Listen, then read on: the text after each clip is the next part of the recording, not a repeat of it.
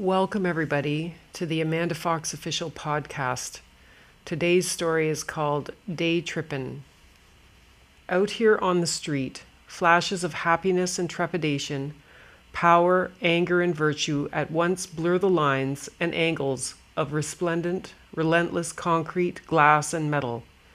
Like bees buzzing around a hive, people come and go, whirl and whiz, advance and retreat. Vehicles, too, do the dance, stopping and starting, swerving and honking.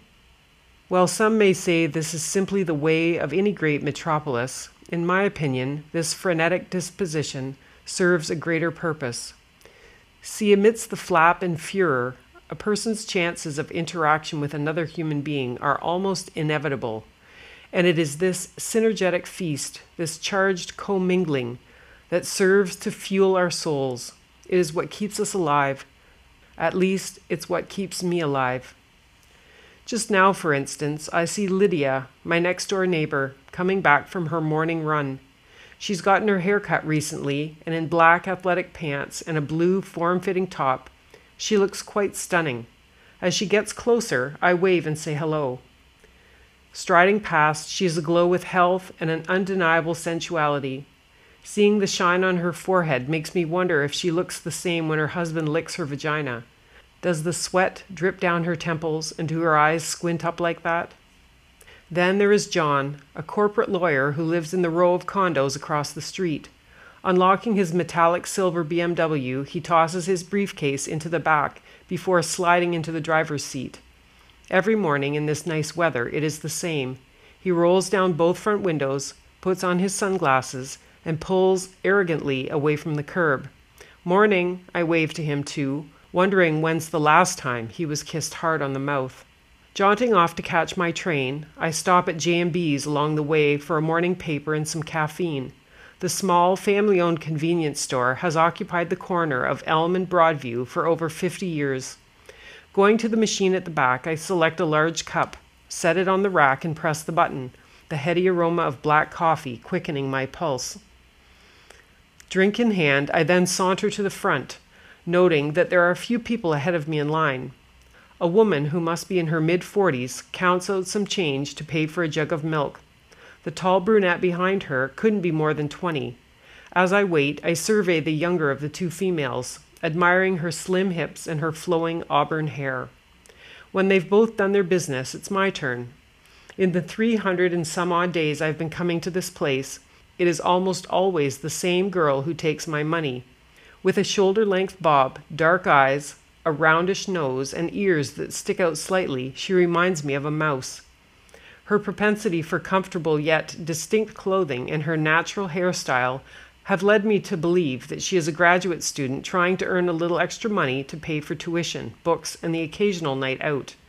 About 23 or 4, she is the female version of myself when I was her age, when I too worked and studied in the hopes of someday becoming someone important. Now most mornings the girl says, "Just the coffee and a paper?" But for some reason today is different. Today, at last, she seems to have made the connection. The regular, I see. Her words are like liquid fire in my veins. "Yes," I reply. She smiles. "That'll be 306, please." I hand her a 10. "She was cute, huh?" She then asks. "What luck? I think she is still talking to me." "Pardon?" I ask. "The girl that just left. I saw you looking at her. She was attractive, wasn't she?" "I guess so," I say, trying to sound indifferent. I don't want to make it seem like I'm a psycho. "What do you mean? You guess so." "You'd have to be blind not to notice her. She looked like a model." "She was pretty," I concede, holding out my hand for the change. The girl lets the coins rain down, a sluice of silver and copper that weighs heavy in my palm. Is it me, or did I just feel the tips of her fingers brush my wrist? "Have a good day," she says. "Thanks." This brief bit of conversation rouses my sensibilities, and I am eager to see if our banter will continue. The next morning, in my ambition, I arrive at the store a little earlier than usual, and the place is busy. Meandering about, I get my coffee and my paper, and I wait until most everyone has left. Then I go up to the counter. "So predictable," the girl laughs, ringing in my purchase. You know, you can tell a lot about a person if you pay close attention. What can you tell, I ask, genuinely interested in her theories. See the guy over there with the glasses? She covertly nods toward a man in a suit and tie standing by the candy. He comes in here once a week and buys a single chocolate bar, always first thing in the morning. It's probably a treat he gives to himself, probably something his wife wouldn't want him to have. Cupping her hand over her mouth, she murmurs, she probably won't give him a blowjob either. Looking at me, I sense that she wants to make sure I am okay with the sex talk. Of course it is fine, and I encourage her. You think? I look at the man again, this time noting his clean-shaven face and his stylish shoes. He has been choosing a chocolate bar now for a good 3 minutes. Watch, he's going to pick one up, then put it down and pick out another. When you only get one every so often, the decision is much harder. It happens exactly the way she says. The man picks up an Aero bar, looks at it, puts it back, and then grabs an O. Henry. See, he wants the most he's going to get. He likes Aero, but it's too plain. Wow, you're good, I say. As the man strays into the next aisle, the girl at the cash whispers, I'll bet he likes to get his penis sucked hard, too. Maybe even by another guy. You know, these CEO types need to relinquish control sometimes. Now I am even more intrigued. What's your name, I ask, feeling like we share a secret bond. Shh, it's Audrey. Turning, I see the man with the chocolate bar standing right behind me. No, go ahead, I say, moving off to the side. I'm not finished yet, and I'm not by a long shot. 1073, please, Audrey states, referring to his O. Henry bar and the bottle of Tylenol he has also picked up. The guy pays and doesn't even bother to look at her. Audrey hands him the change and he leaves. Now we are alone in the store. Leaning casually on one hip, I slide my hands in my pockets. How do you come up with this stuff? I ask, like she's the only one with a perverted mind. I don't know. What about me then? What do you think about me? You, Mr. Coffee and Paper? Yeah, I say. Well, you're pretty normal, but you do have an inquisitive streak, which, if you ask me, means that you must be an academic. You don't have a problem staring at people either. I realize I am fixed on her chest, so I shift my focus to the right, to the wire shelf filled with rows of gum and mints. When a few more people enter the store, our exchange becomes stilted, and I decide it's time to leave. I don't want to seem pushy.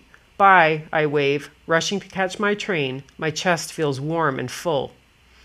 Arriving at home later that day, I walk inside, set my bag on the couch, and shove my hand inside my pants. God, I'm hard already. For the first time in a while, I am utterly desperate to play with myself.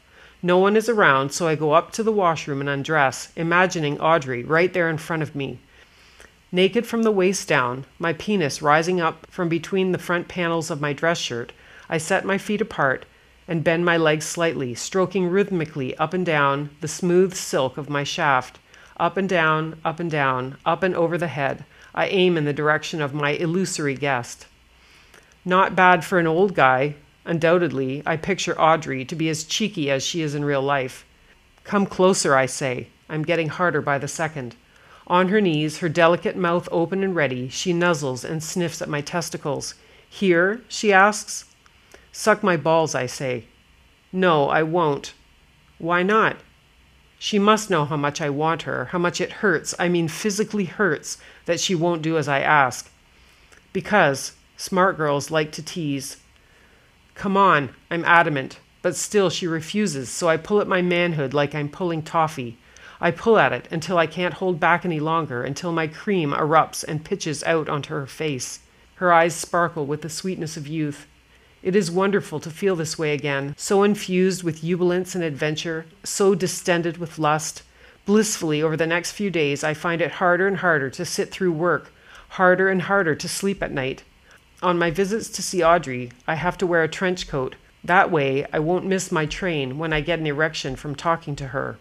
Now, you might think that dreams never happen, but I can tell you that they do, and persistence definitely pays off. Maybe you should come around the corner to get a different perspective, I mean, Audrey says. It is Thursday when I received this invitation, and I am happy, ecstatic really.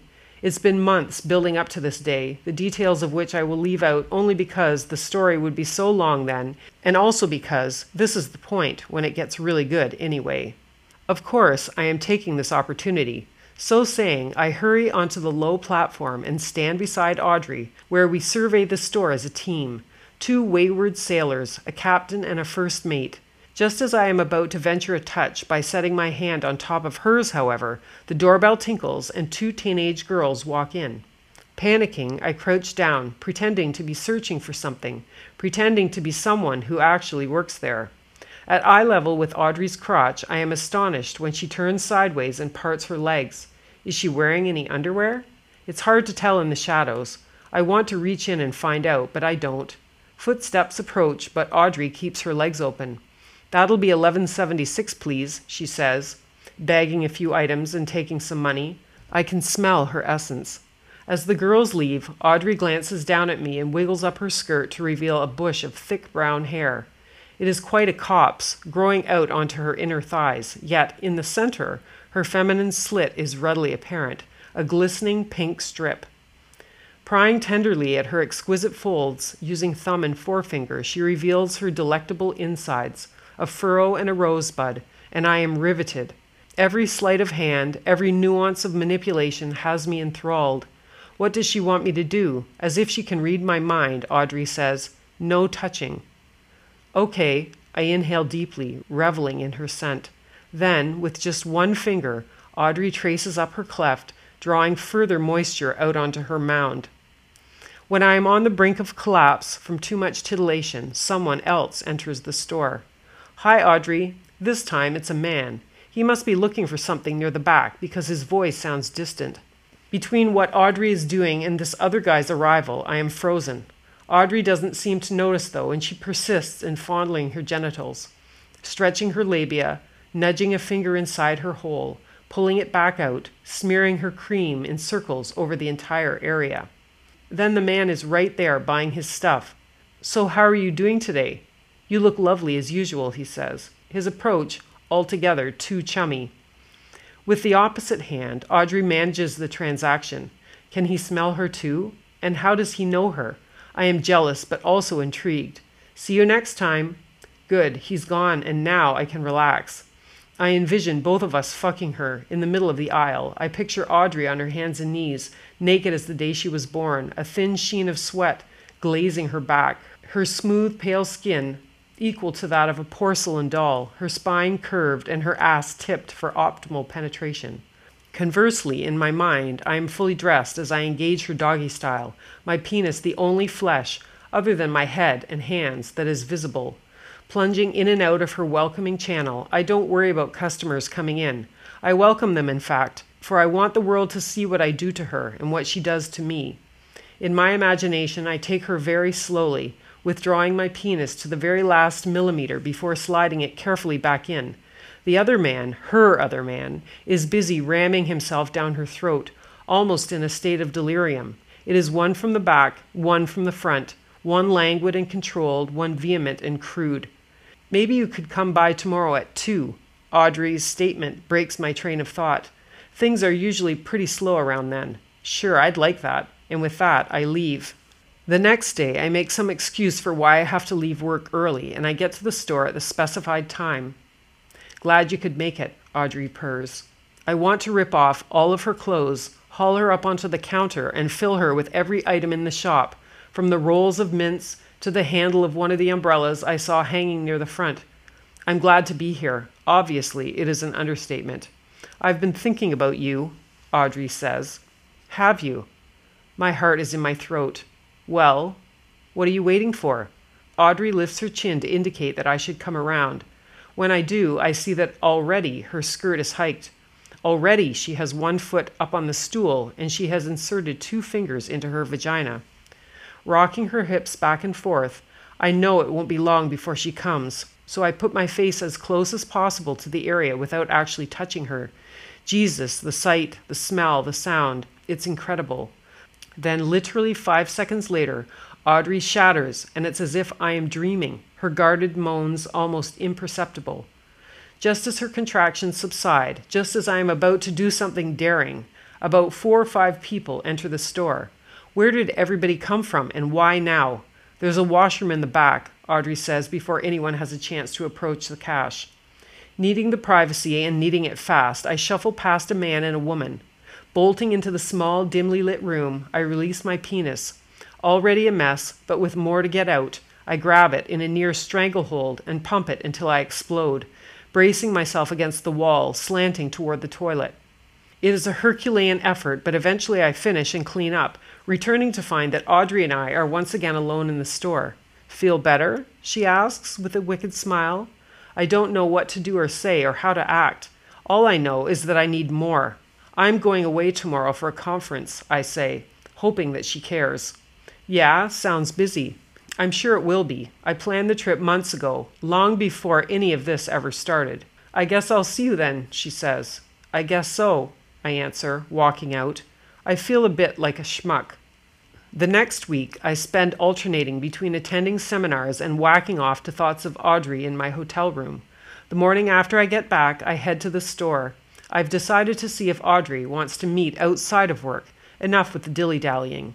My heart is pumping fast when I get to the door and I swing it open, rushing inside.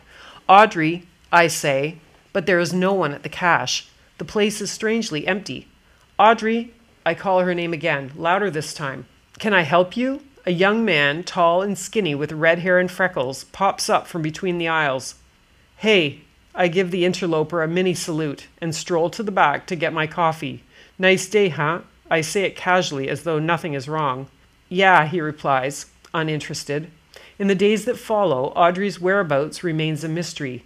When I can't stand the suspense any longer, I corner the guy with the red hair. Hey, there used to be a girl working here. Do you know if she's on holiday or something?" I'm trying to be optimistic, though she never mentioned a vacation. "I don't know, man." "Her name is Audrey," I say it proudly. "I just started," the guy with the red hair shrugs. "I know, I think you took her spot." "Well, like I said, I don't know, sorry." "I am sorry too, so very, very sorry. Now I'm going to have to start all over again." Heartbroken, I drag myself outside and stand under the eaves, observing the people as they rush to get out of the rain. Hastening to open the door for a lady with a stroller, I accidentally bump into someone.